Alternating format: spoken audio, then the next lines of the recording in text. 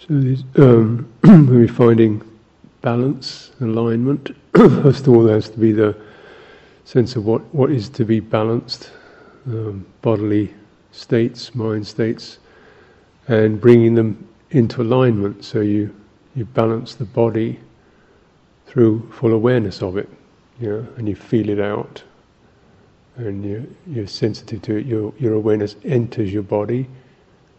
You penetrate your body with awareness, so you don't just have an idea of what a perfect posture is, and then you just impose that on the body. You feel it out. It's kind of penetrative. It's the quality of awareness or wisdom, discernment. Different words have different senses involved with them, but they're all associated with this pajana, panya, sampajana. Panya is often translated as wisdom. It comes from the same root as pajan, which is more awareness. So it's essentially not an intellectual quality. It's the kind of knowing, gnosis. It's like, if you're familiar with the Western mystical traditions, there's a kind of, they often call it love, which means you rather than forming an idea about something, you really enter into it and feel it from within, from itself. So it's this kind of Gnostic knowing. So you feel out. And then you can actually, it's quite simple in a way, because you're not dealing with concepts, you're just feeling it with pressure. And then the sense of the Four Noble Truths becomes very clear, because you're just looking at where is there stress, tension, pressure, agitation, lack of support, and then what do you do about that? So on a physical level, an emotional level, an attitudinal level, to bring the sense of balance and alignment, and then using the body as a base, as a kind of core practice, then you begin to get a sense of where your attitudes and psychologies, how they affect. If you're too pushy, if you're not focused, if you're not interested, if you're not giving attention, if you're just thinking it through, you're not really deepening, then it's not going to work. You don't get that same sense of balance. And when you get it right, you get these moments of feeling quite lifted, quite bright. And there's a mental or emotive effect around that. That's the alignment, and as you focus more and more on that alignment itself, that sense of centeredness, various kind of perceptual signs may occur, such as silence or brightness or luminosity or steadiness or just a kind of contented quality, which is like a resonance. So that's a sign, that's all. And it's accompanied generally by a quality of refreshment and ease. And then then the stabilizing within that is called ekagata, which is one-pointedness or stability. You actually got about when you're in perfect balance, you get that sense of, stable, steady. You feel that. And that's, first of all, it's dependent upon particular actions that you do, but as you know, any kind of balance, eventually you have to stop the actions and just step back and see if it stands, teeters, and then just a little bit of action, and then step back, and then just a little bit, and step back. So it gets subtler. That's the process. Of course, sometimes it doesn't stand. You need quite a lot of action to get it right, get it lined up. But you're looking at alignment, you see, rather than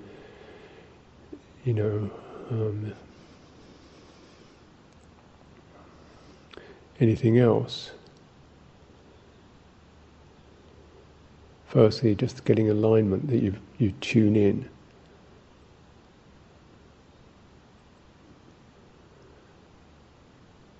Because there's a natural sense of that because it's stable. Our minds look for stability, a position, a standpoint. They look for a sense of ease. But you can't impose it. You can support it, and then you've got to feel it. So it's this movement towards full awareness is very significant, the ability to do that.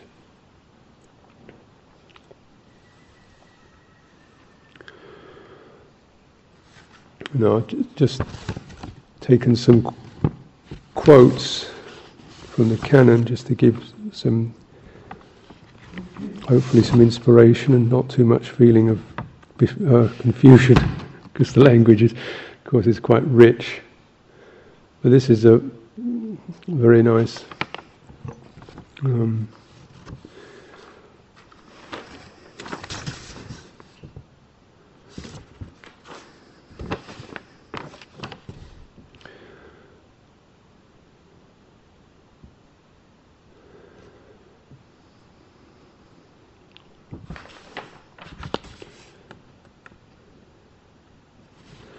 the Ananda Sutta, Book of the Nines, 37, and I'll try to abbreviate it.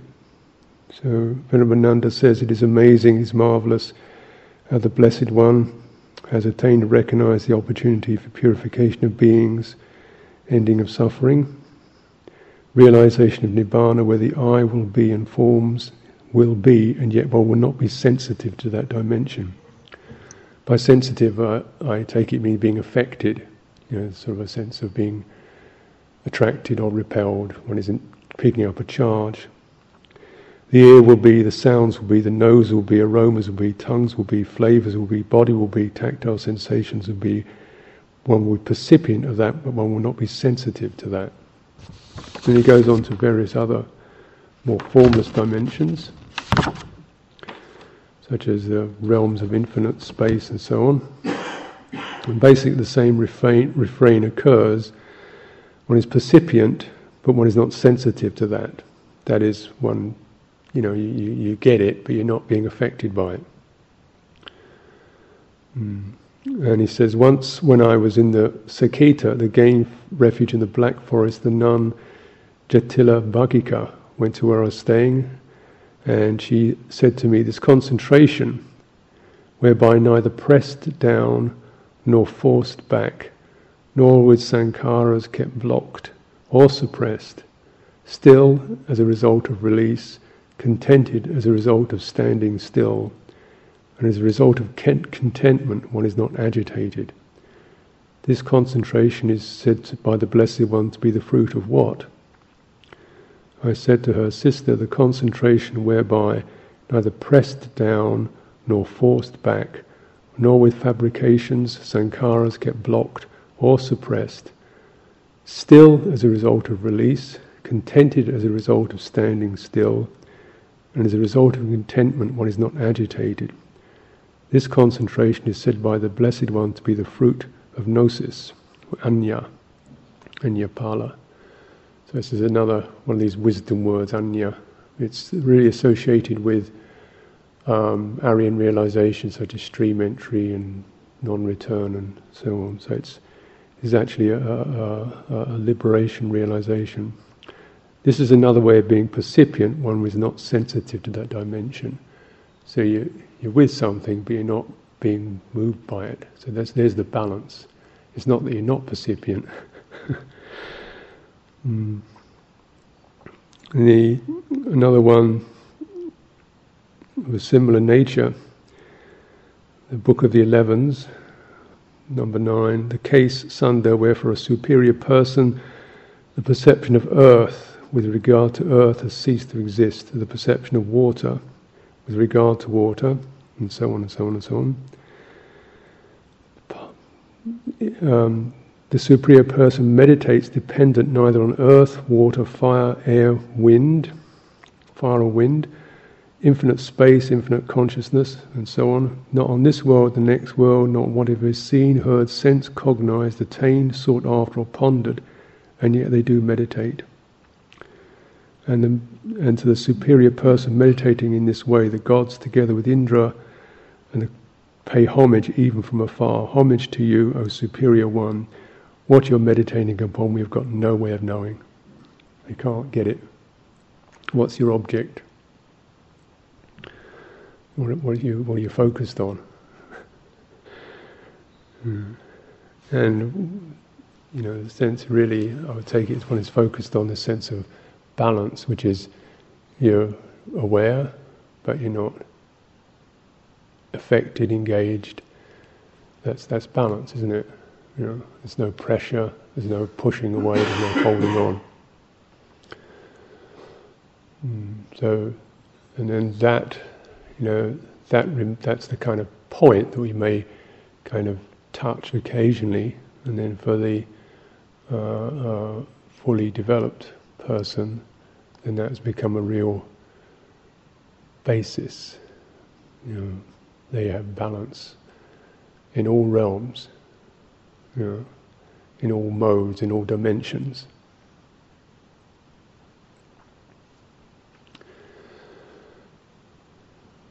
Within it, but not of it.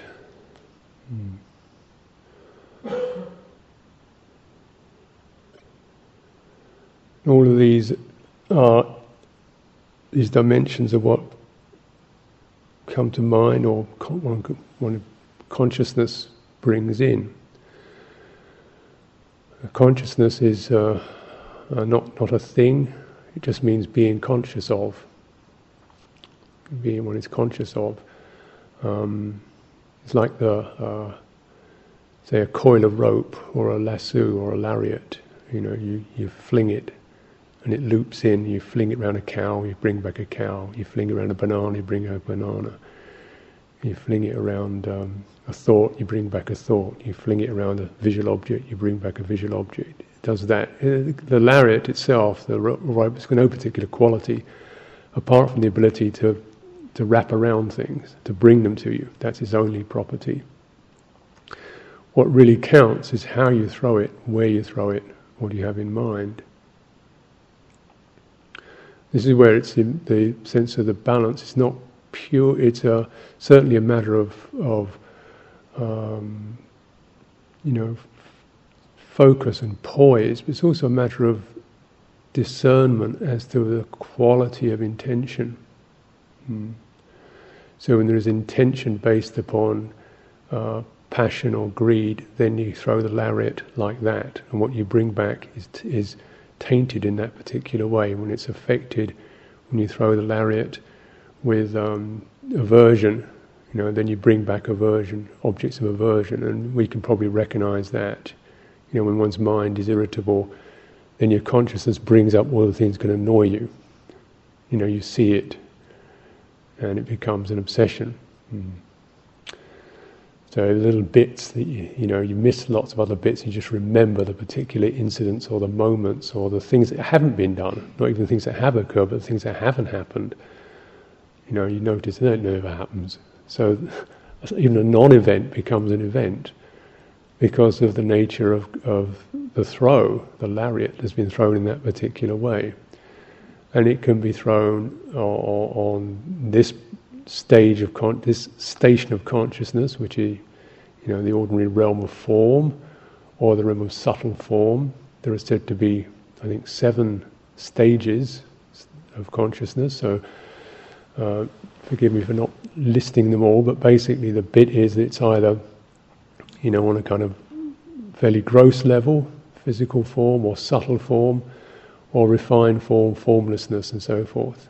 So consciousness could be of lights and radiance, or it could be of formlessness. That's the stage. That's the station. And still within that, the throw could come from passion or aversion on refined levels. So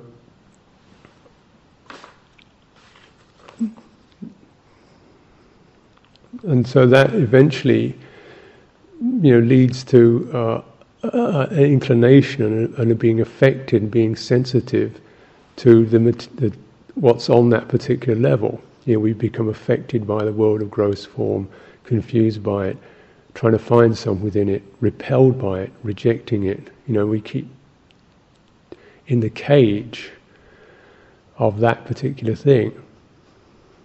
So wherever you throw the lariat in terms of passion or aversion or delusion, and then the cage, it becomes, you get trapped in it. So because you always bring back these effects that stimulate more and more perceptions and meanings in those terms. You look at things in terms of sensual attraction, then you get all that arises in that particular way. We look at things in terms of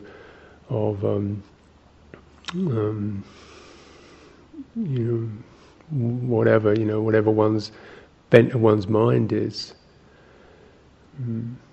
the particular tendency of one's mind, the particular basis that's going on.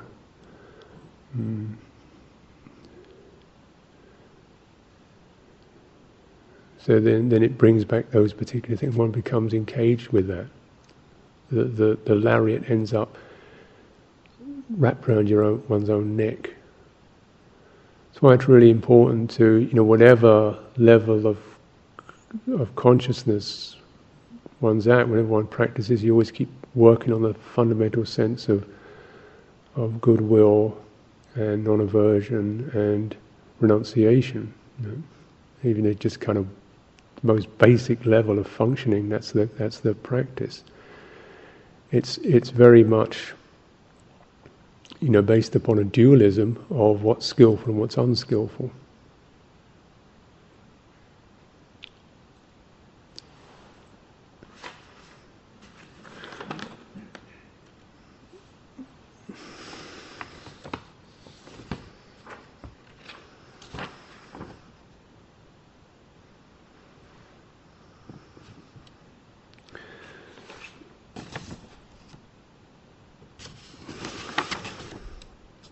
Point.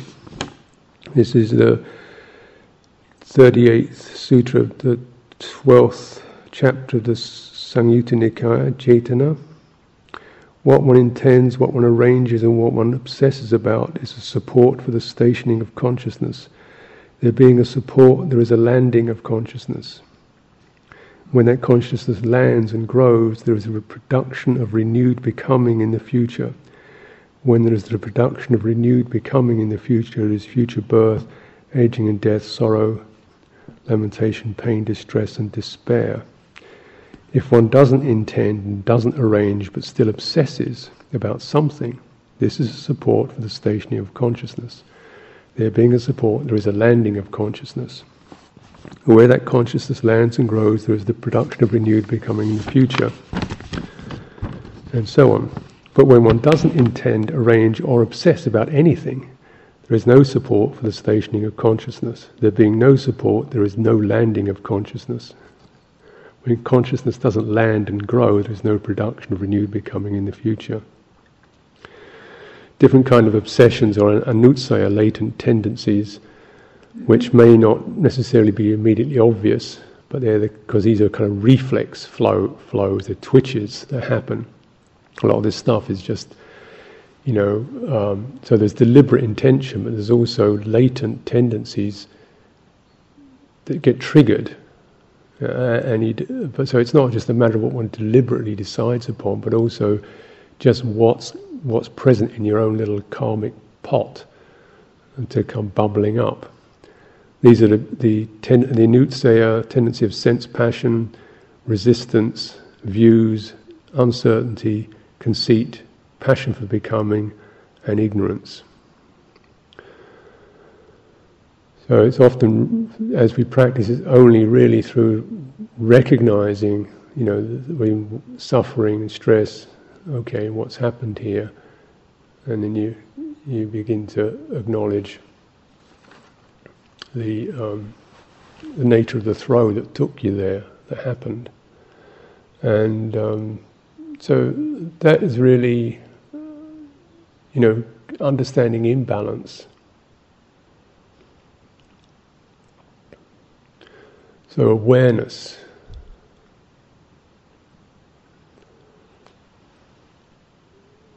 awareness of intention, awareness of the push, the throw, the twitch when it happens.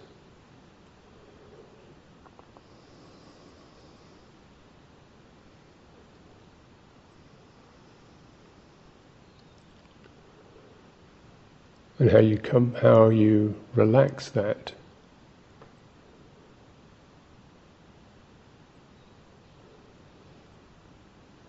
Because balance has to be returned to.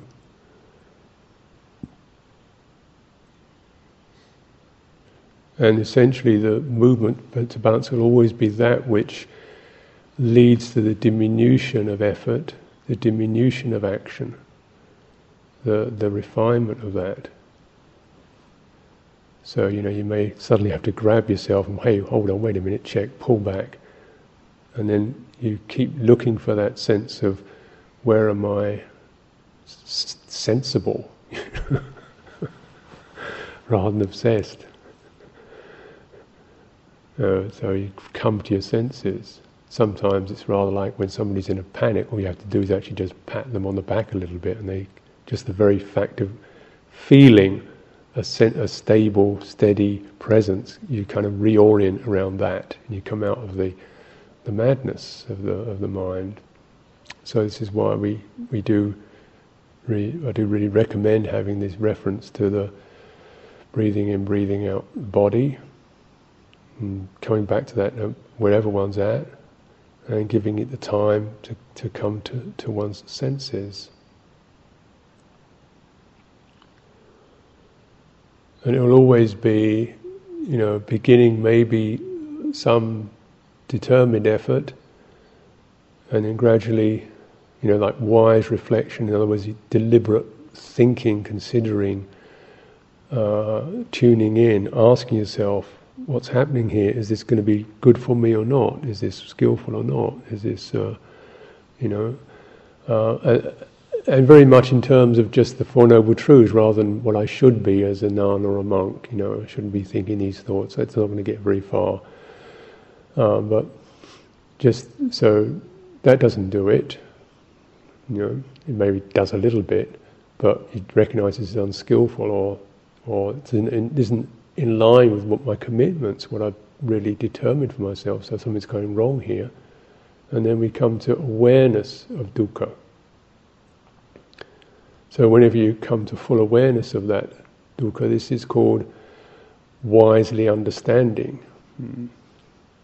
So long wise attention looks for it, and wise understanding, or panya, pajanati, you get the sense of that. Once you sense sore, strife, chafing, strangling, suppressed, wait.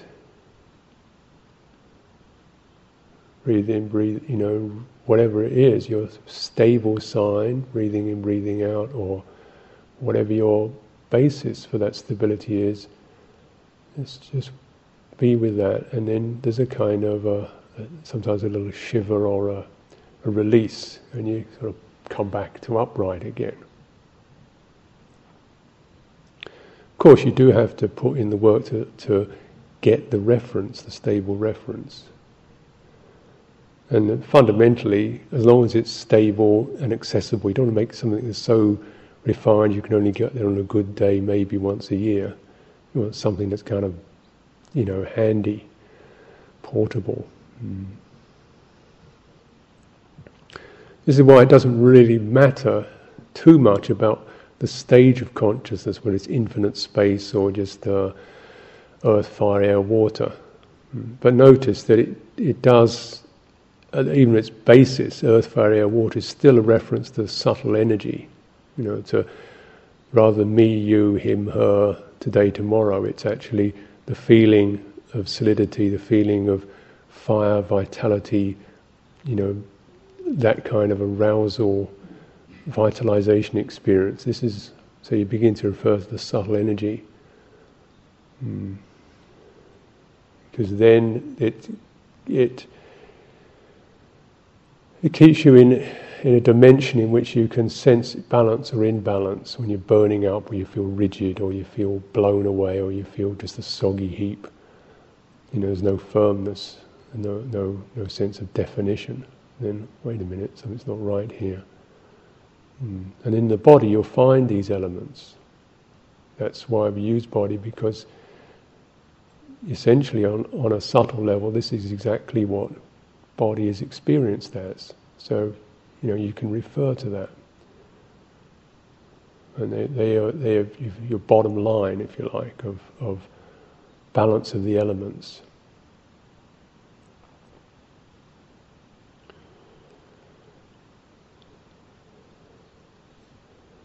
So there's a full awareness of that.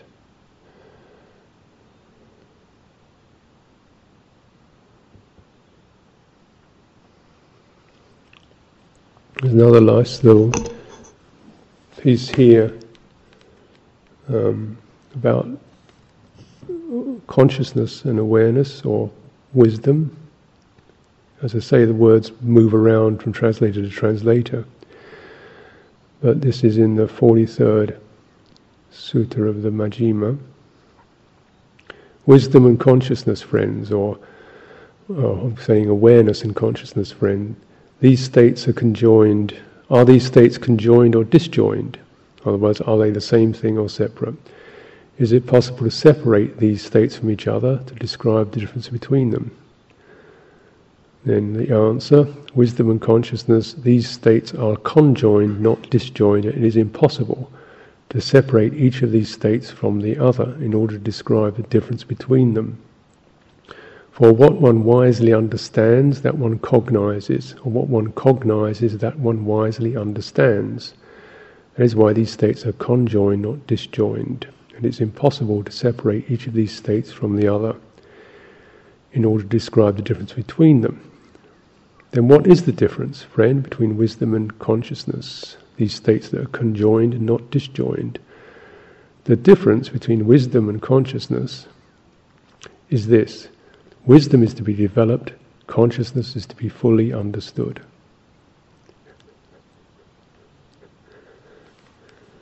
It just kind of, some of this stuff just blows me away, really. Just it's so succinct. You think, what happened? What happened? Just donk. Wisdom is to be developed, consciousness is to be fully understood. Now the play there is, of course, that actually fully understand and wisdom and awareness, they're the same word. So in other words, you could say awareness is developed, consciousness is to be fully aware of. And so we look at consciousness as the loop, the lariat, the lasso that brings things in. You say wherever there's that, there is full awareness. And you think, well, really? Because sometimes I'm conscious of things I feel totally confused, scrambled, infatuated, distracted, irritated, fed up, annoyed, obsessed. You mean that's wisdom? Yep. Why is it wisdom? Because you're obsessed, cantankerous, annoyed, disappointed. That's called being. That has to be developed. So that consciousness is to be understood. It means there's always a rudiment of wisdom in any quality of consciousness. That's what he's saying. But you have to develop it. So when you feel the sense of not getting anywhere, fed up, this practice doesn't work for me, there's wisdom there, or awareness there. Now, but this is where the words can tie one up, because it doesn't mean, you're a blazing genius. It means you're aware of that. There is an awareness of that. At the moment, it's shaking around with frustration and all kinds of effects and so on and so on. So just to be fully aware of that in a non-reactive way.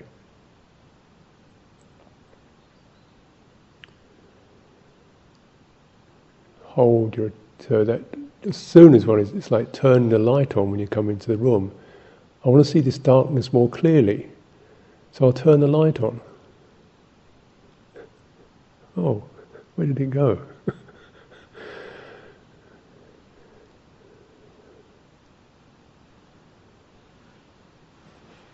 But what he's saying is that consciousness is to be fully understood. Not that you obsess with the perceptions, the signs, the proliferations, the storylines, the sense of who one is and what one isn't, but you really focus on being conscious of that.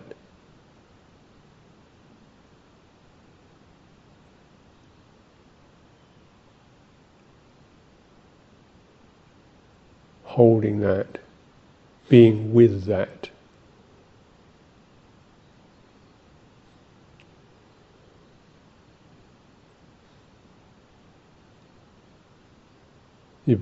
So that means, say, embodying it, bringing your body presence into it, feeling the heart state within that.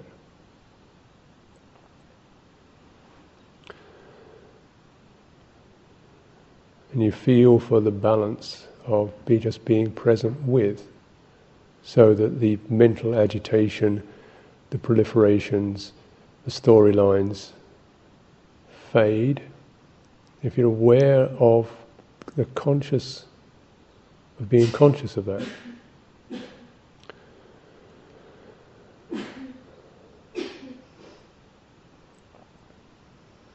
Not running away, not closing down.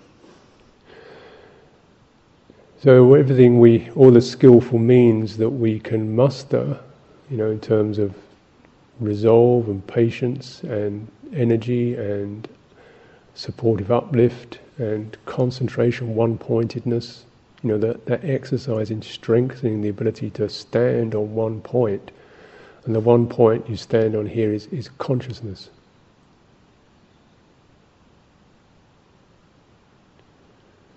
Not the effects.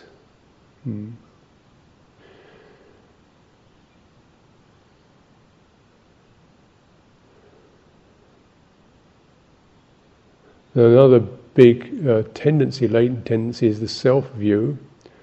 Why view is so important, and in a way, one way of summarizing Nibbana is the blowing out of the self-view, is that the self-view is essentially the way that consciousness, you throw it out, and what pulls it back, what pulls that loop back towards, that's the self-view, isn't it? Maybe it's thrown out with some kind of, passion or aversion or wanting, and it's pulled back that's the view. That's got an amazing energy to it. Pulls everything back. This is how we just keep, tipping stuff onto ourselves. It's like you pull everything back onto yourself.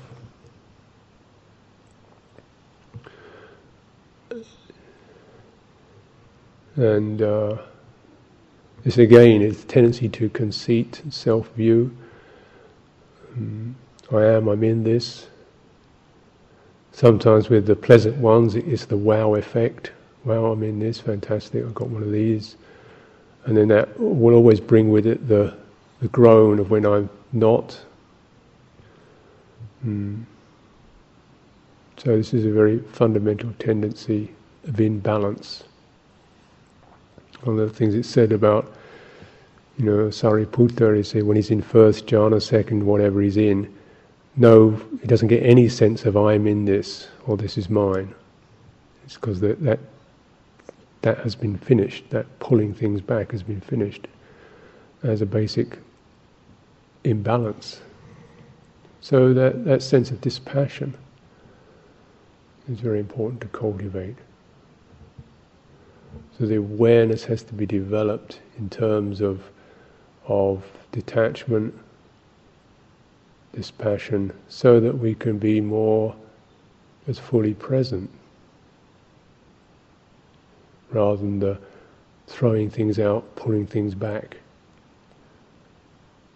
Rather than throwing that, so the intention. Another development is when the intentionality becomes less and less and less until it stops. This is balance. No intention, no obsession.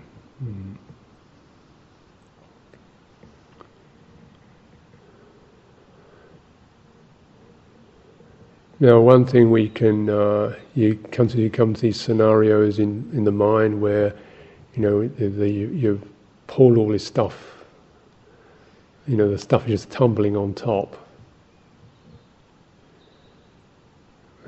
So you've got a huge nexus of problems and concerns, and this isn't that, isn't it? I never this and that and the other. There's a kind of whole result of that. And then it's helpful to just focus on the very self-view itself. Who do you feel? What do you feel like? What have you brought back home? Who pulled that in? So when you're being blamed, or you feel a lot of blame or disappointment in your life, and what do you feel like? Do you feel small, misunderstood, oppressed, starved? Can you get even an image of who that persona is? This is another way of getting very more direct with the results. Or when it's when is controlling things, who you feel like. You feel like kind of a supremo of some kind, or genius, or these kinds of things, a king or a warrior. Whatever. These are signs that you want to actually release. You don't want to be stuck with being something. Sometimes what we end up stuck with is being pathetic, or being the misunderstood, or being the victim, or being that kind of a person. So you can feel this little being there. Sometimes it seems like it's got some history to it. There she is again, there he is again. Still stuck there, still being the one who didn't get the point, or the left out one, or the one who's never listened to, or the one who can't make it, or the one who is a bit of a failure, or whatever. You kind of, who is that? Who is that person? So you get directly to that person. Then again, what tends to happen is something arises when you actually contact yourself. These notional selves, these virtual selves that we carry around. Quality of compassion.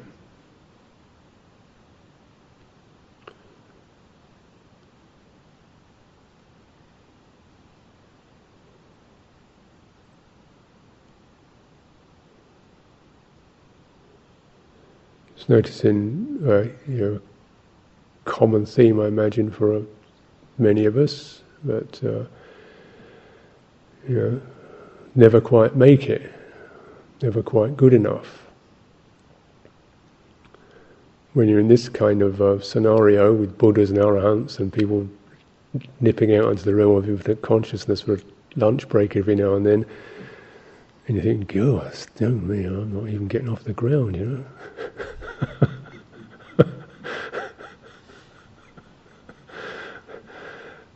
Well, I haven't really made it. And so that sense.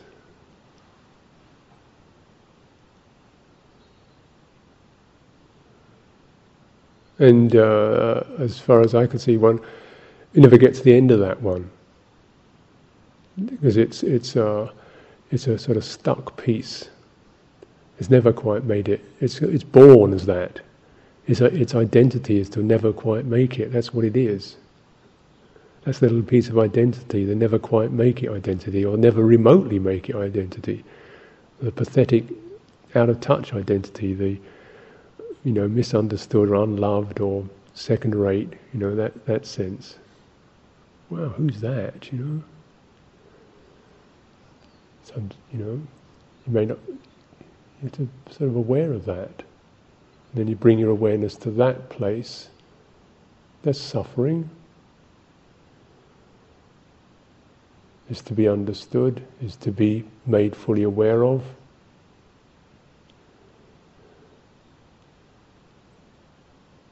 in this non-reactive way. See what happens.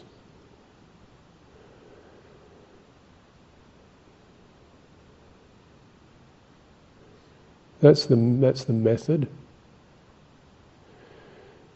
Supports for awareness is mindfulness, concentration, kindness, these supports that help to stop running away from yourself, to stop jumping over oneself, to stop trying to be something else,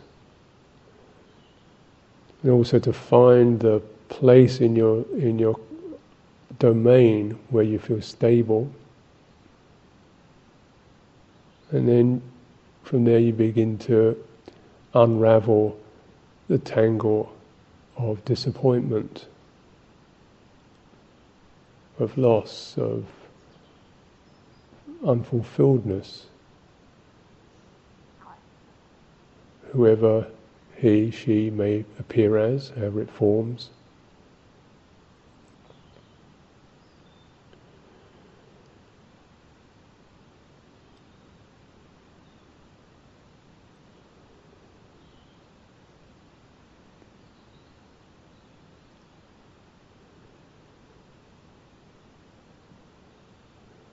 With the freeing up of that, the release of that,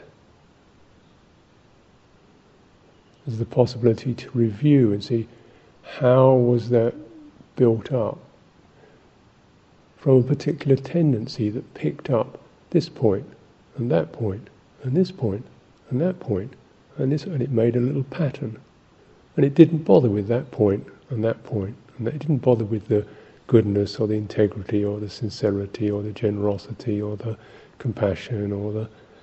It didn't bother with that. It just picked up the, the bad health, the, whatever it was, the kind of... Just pick that's becoming. That's the pattern maker, and it makes these patterns of self. It links up the dots, and there's this tendency, the pain tendency, the confusion tendency, obsession tendency looks for particular points dependent on the kind of distorted intentionality there is in the mind, the reflex there is in the mind, the aversion or the passion or the self-views. And it sent out, the lariat gets thrown around particular points, and that's the consciousness brings that in. It's a consciousness that's looking to become something. It's concerned with becoming, with forming patterns. So it brings things in that particular way, with that tendency. But if there is no tendency to form a pattern, no interest in forming a pattern, no concern about becoming this or that in the future, the present or the past, then that pattern tendency, that becoming form, that self-forming, doesn't have to occur. As long as it does occur, for good or for bad, one will be in the net.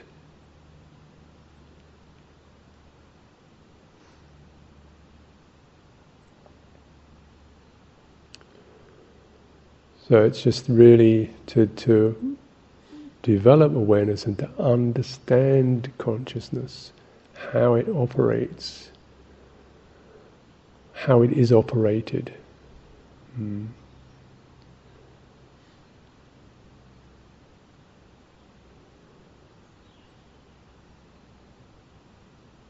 So its real concern is to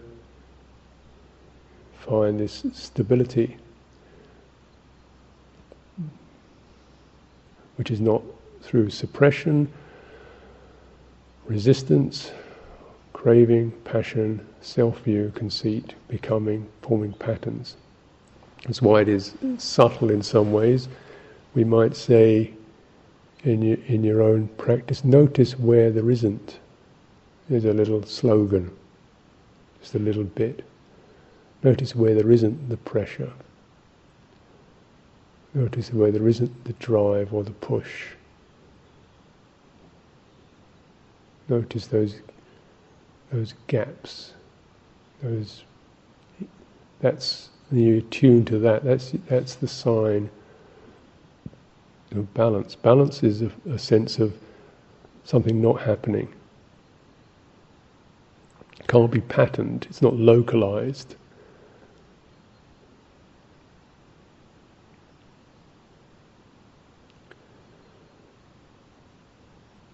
But you can experience it through what is not there. That's why it can't be discerned, it can't be tracked, because it's something that isn't there.